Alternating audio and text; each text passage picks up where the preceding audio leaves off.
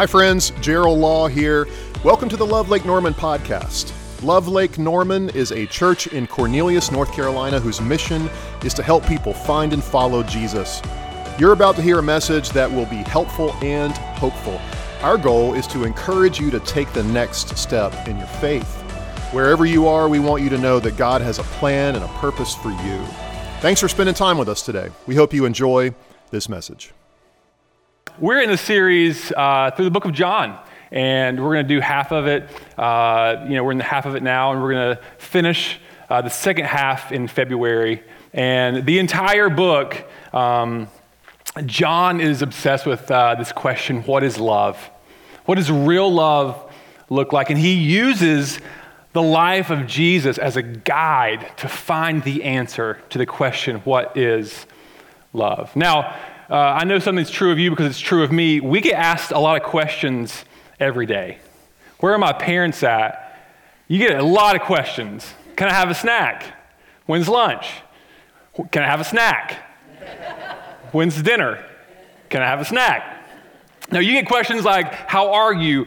What would you like to have for dinner? How was your day? Do you have homework? What did you do today? What did you learn at school today? Will you help me put the kids to bed? A lot of questions every single day. You ask and answer a lot of questions. Now, there are some questions that are a little bit more important than others, a little bit more important because they create this chain reaction. They create a chain reaction that can change your day, your week, maybe even your life. I know that sounds a little dramatic, but stick with me. Questions like, should I try out for this team? Will you go to prom with me? Will you be my girlfriend or boyfriend? What college should I go to? Will you marry me? Do you accept this job offer? Should we buy this house? Should we have kids? The questions are important, but the life-changing potential is in the response. The question's important, but the life-changing potential is in the response. Should I try out for this team? Yes or no? May seem like a simple question and a simple answer, but however you answer that question determines how you spend your time in school, who you spend your time with, and how well you even do in school. Will you go to prom with me? Will you be my girlfriend? Small questions, seemingly small questions. I asked this question once to a girl, and now we have a mortgage together. The response matters. The questions are important. The response matters. What college should I go to? Will you marry me? Do you accept this job offer? Should I buy this house? Should we have kids? These responses, these questions, and the response that you give to them, they have the potential to determine so many things in your life.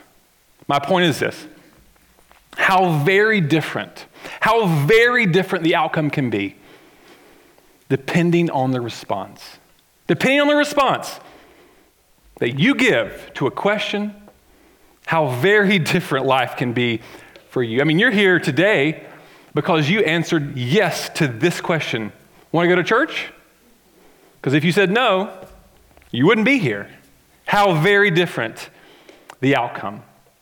If you think about it, this is really how life works. Life is just a series of forks in the road, of decisions, of questions, and how you answer those questions, how you respond to those, will send you this way or that way. Life is full of what I'll call today call and response moments. There's calls, and you respond. There's a call, and you respond. And certainly, that's what we see time and time again in the Bible. Most of the Bible is God calling and people responding.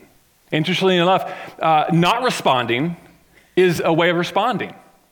Not giving an answer, not responding is a way of responding. In the Gospels, we see a lot of great things. We see miracles and parables and sermons. But one thing that Jesus does that we sometimes can overlook is he always leaves the ball in someone else's court. There's a call and a response. A call and a response. We see a ton of that in the life of Jesus, especially in John's account, like this interaction we see in the beginning of John 5, where we'll start today. We see Jesus entering into Jerusalem. And there was a pool there surrounded by roofed columns. These columns or colonnades would provide shade for the people who were sitting there. So this spot, they believed it had the ability to heal. If you got into the water, if you had a sickness or an illness, you could be healed by getting into this water. But there was a catch. There was a catch because they believed that there was an angel in the waters that would stir up the waters just one time a day. So when they would see the water start to stir up, there would be a mad dash of people, of blind, of paralyzed, of crippled people, sick people, people looking to feel better, to be better, dashing to be the first person into the water. The first person to be into the water. And this is where Jesus enters into the scene. It says this: one man was there who had been an invalid for 38 years. I don't know how old he was, but for 38 years, he'd been sick. For 38 years, he'd had this problem. Maybe his whole life, maybe at least half of his life. It says this in verse 6, when Jesus saw him lying there and knew that he had already been there a long time, he said to him, "Do you want to be healed? Do you want to be healed?" Now, what kind of question is this? Of course. Of course. Why wouldn't he want to be healed? He's sitting near the water. He's sitting near the water. Of course. You would imagine his answer would be yes. Yes, Jesus, of course I do. The sick man answered him, "Sir, I have no one to put me into the pool when the water is stirred up, and while I'm going, another steps down before me." He gives an excuse. He says, I can't make it to the water, so I just sit here. Jesus said to him, "Get up, take up your bed and walk." And at once the man was healed, and he took up his bed and he walked. Now, if you were here in the spring, you would have seen me supporting this fashionable item, this boot. And ironically enough, our lead pastor, Gerald, also was supporting a boot. Both right legs. It was kind of crazy. If you've ever broken your arm or your leg or any part of you, it's incredibly frustrating. It's incredibly frustrating because you have to wear this, or you have crutches, or maybe even a wheelchair, you have to have surgery. It's not fun. It was my first experience breaking a major bone, and it was frustrating. It was hard. It made life a lot more difficult. Most of us, we have pain that is not seen by a boot or crutches.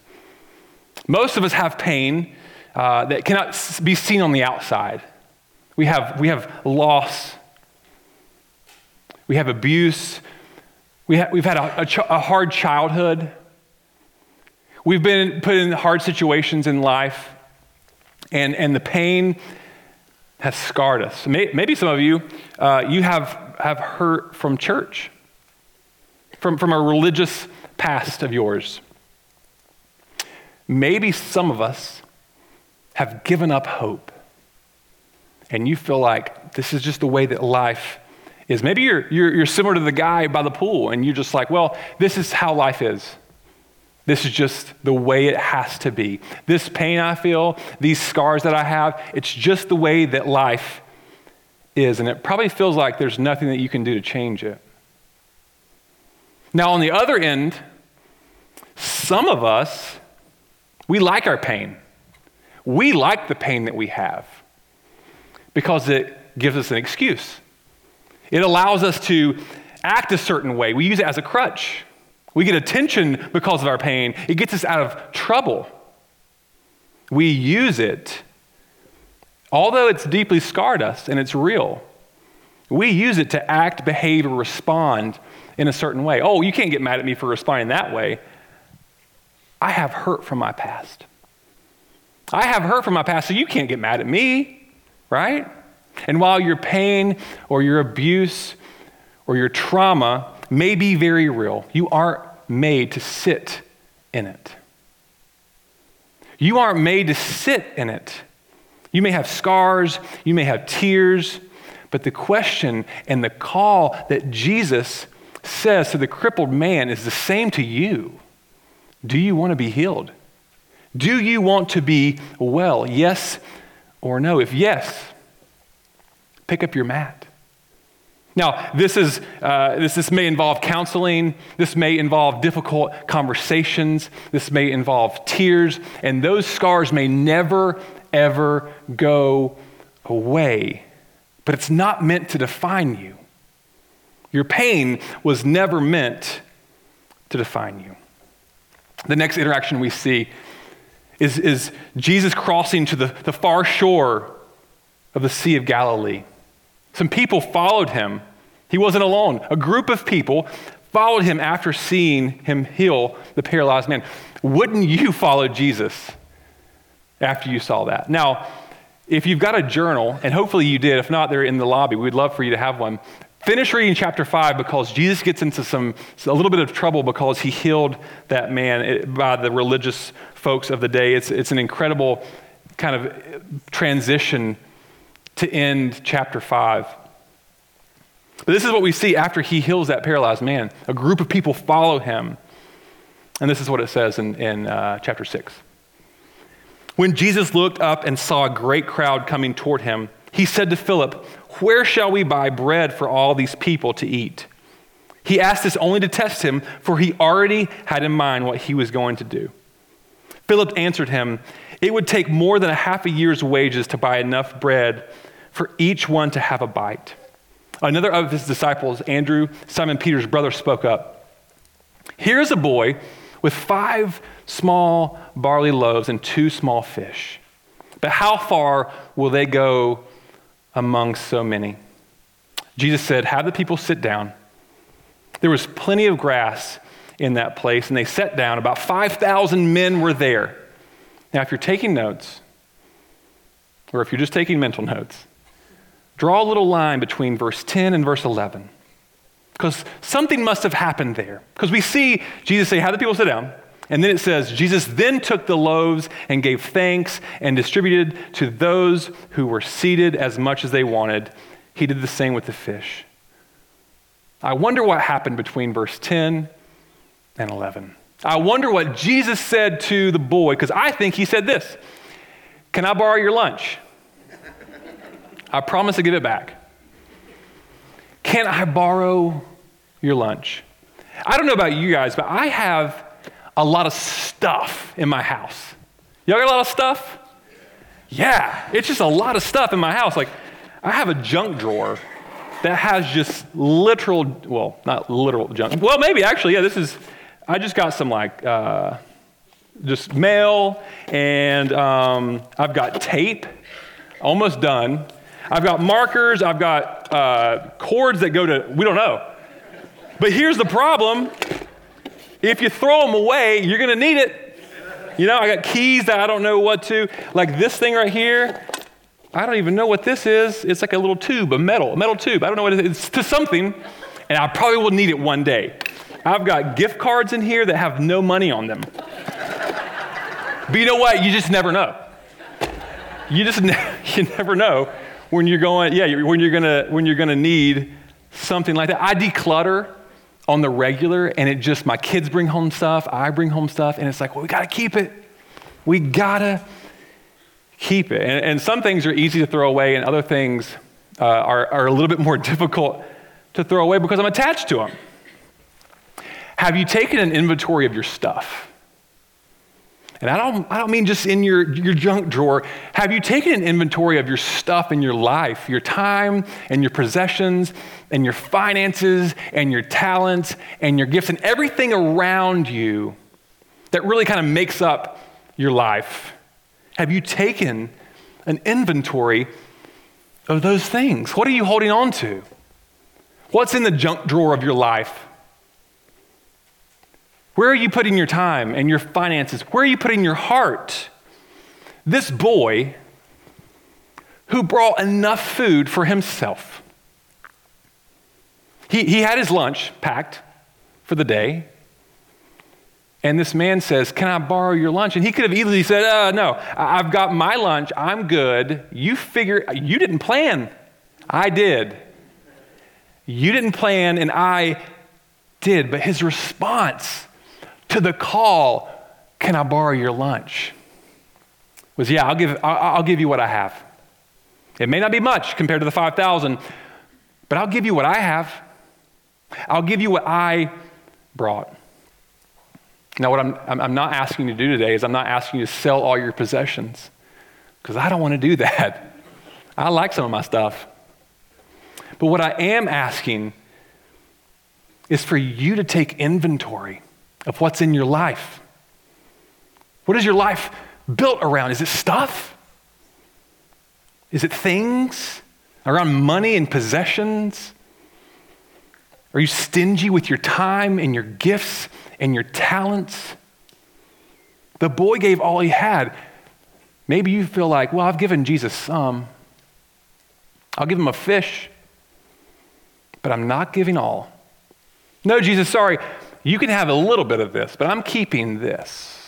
You can have my cords and my mail, but I'm keeping the tape and the markers for myself. Have you taken an inventory of what you have around you? It continues, after feeding the 5,000, Jesus went away to be by himself. He went away, but wouldn't you know, people followed him. People followed him. And it says this, when evening came, his disciples went down to the lake, where they got into a boat and set off across the lake for Capernaum. By now it was dark, and Jesus had not yet joined them. Jesus is still off by himself. People are trying to get to him, but he wants to be by himself. A strong wind was blowing, and the waters grew rough for these disciples, these men in this boat.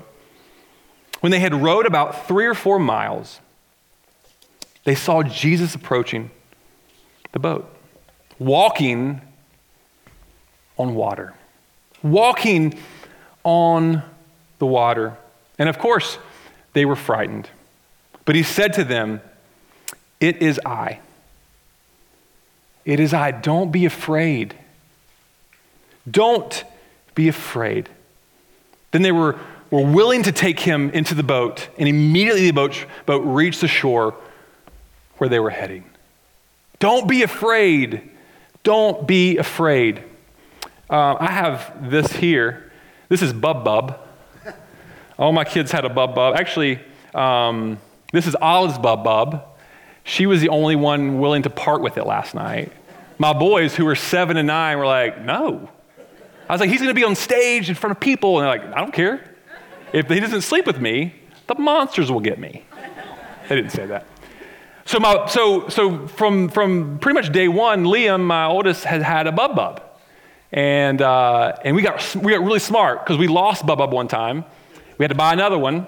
And so we thought, we'll buy 2. Well, he found the second one, and then he needed both of them. If he just had one, it was bad. And then we were like, we'll buy multiple for the next child. So Jude had 4. No, this is not a joke. He had 4 Bub Bubs that he would that would protect him at night. My kids could not sleep without Bub Bub. Could not go to sleep without Bub Bub.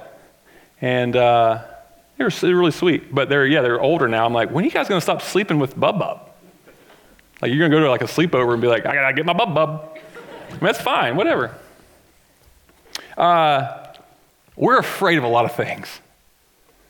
You and I, we're afraid of a lot. We read articles, and some may be true, some may be false, but it scares us.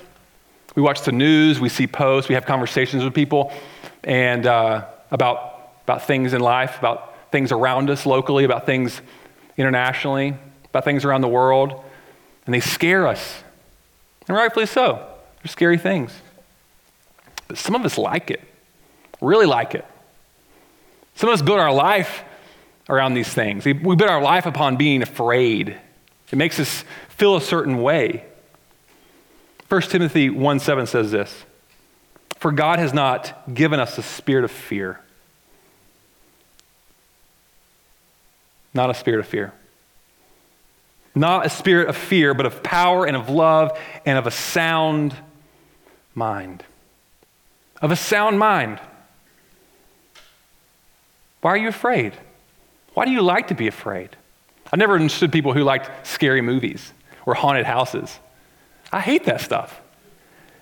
Yeah, come on. It's terrifying. Why am I paying for this?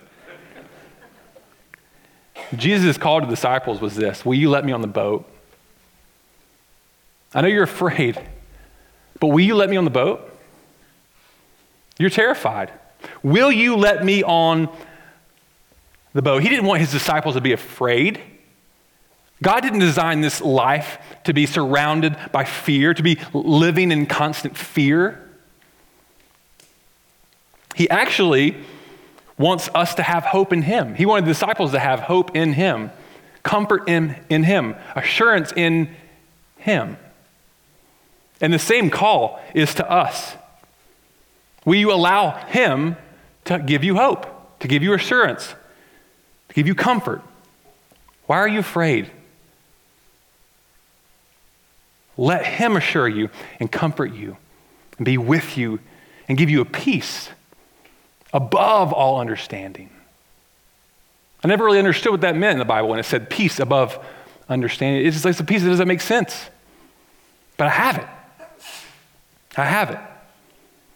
You see, Jesus addresses three things back to back to back that we need, that we feel, that we across the room, across the earth, we experience pain, desires, and fear. Pain, desires, and fear. He touches on a need that we all experience, this thing that we all experience, regardless of if you're rich or poor, or your status, or your wealth, or your race, or your religious background. We all experience these things.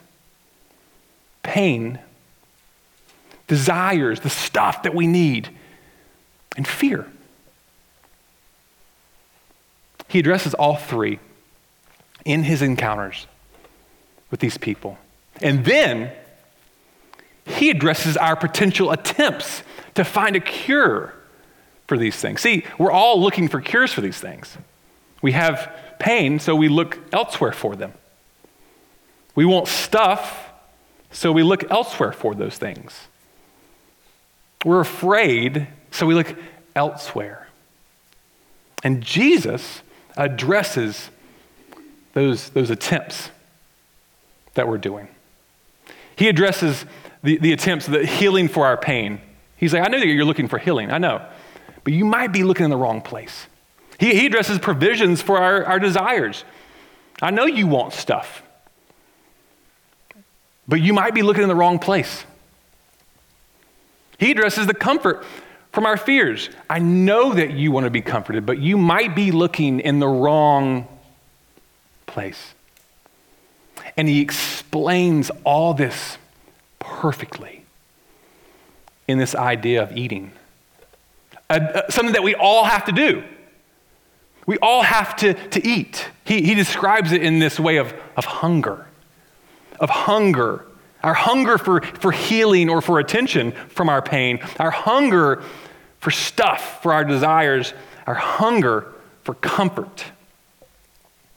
Now, like I said, I have two elementary age boys, and they eat a lot. They eat a ton. I eat a ton. It's crazy how much we eat in my house.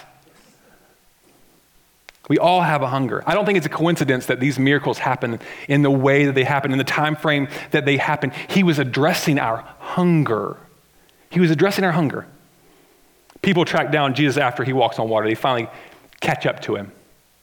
After he had done all three of these things, they catch up to him. And these are the same people who ate the bread and the fish from the miracle that Jesus had done. And this is what it says. When they found him on the other side of the sea, they said to him, Rabbi, when did you come here? Jesus answered them, truly, truly, I say to you, you are seeking me, not because you saw signs, but because you ate your fill of the loaves. Do not work for the food that perishes, the food that perishes, but for the food that endures to eternal life, which is the Son of Man will give to you. Jesus says, do you want food that endures? Do you want to eat food that will cease your hunger? Yeah. My Costco bill would love that. Do you want food that will satisfy that hunger that you're really feeling? Yeah, of course I do. How? He says this. Then Jesus declared, I am the bread of life. I am the bread of life. Whoever comes to me will never go hungry, and whoever believes in me will never be thirsty. This analogy is a call to why we search far and wide for the hunger that we experience. I actually ate some of this today. I'm not joking. It was really good. For the hunger that we feel, the way we've been searching our entire lives for things. You ever wonder why you still don't really feel satisfied after you've accomplished so much in life? You have an amazing career, a beautiful family, a great home, all the things that you thought this hunger in your gut was calling you to. And you get it. I got it. And you're still hungry. Everything you've accomplished, you built an amazing life, and you're like, there's still something I'm missing. You've reached that rung of the ladder. It's not fully, it's just not there. It's because you've been eating the wrong bread. You've been eating the wrong bread. Jesus takes this analogy to a place that shocks a lot of people. He's talking about the bread of life, and he continues with his analogy. He says, whoever eats and drinks will abide in me. He says this, I am the bread of life. Your ancestors ate the manna in the wilderness, yet they died. But here is the bread that comes down from heaven, which anyone may eat and not die. I am the living bread that came down from heaven. Whoever eats this bread will live forever. This bread is my flesh, which I will give for the life of the world. He was talking about his sacrifice on the cross. People didn't understand. At the moment, then the Jews began to argue sharply among themselves, how can this man give us his flesh to eat? Jesus said, very truly I tell you, unless you eat the flesh of the Son of Man and drink his blood, you have no life in you. Whoever eats my flesh and drinks my blood has eternal life. It got real Twilight there. It got real vampire-like there. It's shocking to hear, but simply put, Jesus was trying to weed out some of the folks who only wanted the miracles that he could provide. He only wanted the miracles. You see, with him saying that, him saying, I am the bread of life, it's a call. And the call is this: will you follow me? Will you follow me? Will you abide in me? Will you walk with me? Will you spend time with me? And for some people, when they heard that, when they heard about, drinking blood and stuff, they were like, it's too much for me. Rightfully so, it's a lot. It's too much for me, I'm out. I just wanted the miracles. I just wanted the cool stuff. I wanted to walk on water. I wanted some fish. I'm out. But others, they said, you know what, I'm in. Count me in. Have you ever gone to the grocery store hungry? It's the worst. Everything looks good, right? Everything looks good. Even things that you don't like cantaloupe, I'd crack that sucker right open and out. I hate cantaloupe. I'm so hungry. Thin Mints, I'm just thinking of the two things I hate the most. Yeah, like a York peppermint patty, I hate it. But when I'm hungry, that sounds amazing. Everything looks great. When you're hungry, you'll try anything. But have you ever tried to make dinner plans after you just ate? That's pretty, we've all done that, right? Wait, just me? No, you're like at breakfast or something and you have dinner plans at night, but you just ate and you're like, nothing sounds good. No restaurant sounds good right now because I'm full. No restaurant or food or type of food. Nothing sounds good to me because I am full. If you've had the bread of life, nothing else seems good. If you've had the bread of life, if you've experienced this relationship that Jesus is offering, nothing else quite satisfies that hunger. Nothing else satisfies that hunger. Now, if you have it, everything seems good.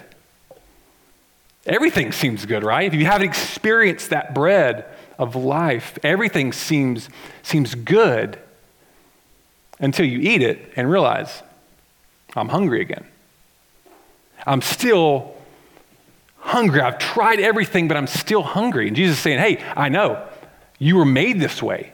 You were made for a relationship with me. You were made to walk with me. You were made to abide in me. I am the bread of life. Abide in me and you will never be hungry. You'll stop searching. Sure, you may have built this amazing life, but without me, you still feel empty inside. You still feel empty inside. So for our pain, the call is, will you let Jesus heal you? Will you let him heal you? Will you put your attention aside, put the comfort of the crutches aside enough for him to heal you? For our desires for stuff, for things, for possessions, for money, for wealth, for status, will you let Jesus be what you need? Will you let him be what you need? And for fear, will you allow Jesus to be your hope? Will you allow him to be your hope? Your pain and your desires and your fears are real. But the gospel calls us to something. It's a call to us. When God sent Jesus to live and to die, he put the ball in our courts. What is your response? Now hear me, it's not that you will never feel pain ever again. That's not true. You will. It's not that you will never want things again. You will. Trust me, you will want things again. It's not that you will never be afraid again. You will be. But it's that your life will not be defined by those things. Your life will not be defined by the pain you've experienced or the stuff that you've had or you have or the stuff that you do. And your life will not be defined by the fear that surrounds you. Your life will be defined by him. By him and what he's done and the relationship that he offers. The call that he gives, will you follow me? Will you abide in me? Will you have a relationship with me? That's what our life can be defined by. And how sweet of a life that is. Will you pick up your mat? Will you let me borrow your lunch? Will you let me on the boat? That's his call. Those are his calls to you today. What is your response? Thanks again for listening. You can find out more about Love Lake Norman at lovelkn.org. If you live in our area, we would love to have you join us on Sunday. If you're not near our church, we want to encourage you to find a life-giving church to be a part of where you live. That will be a key next step on your spiritual journey. Please take a minute, subscribe to this podcast, and keep up to date with our weekly messages. And thanks again for joining the Love Lake Norman podcast.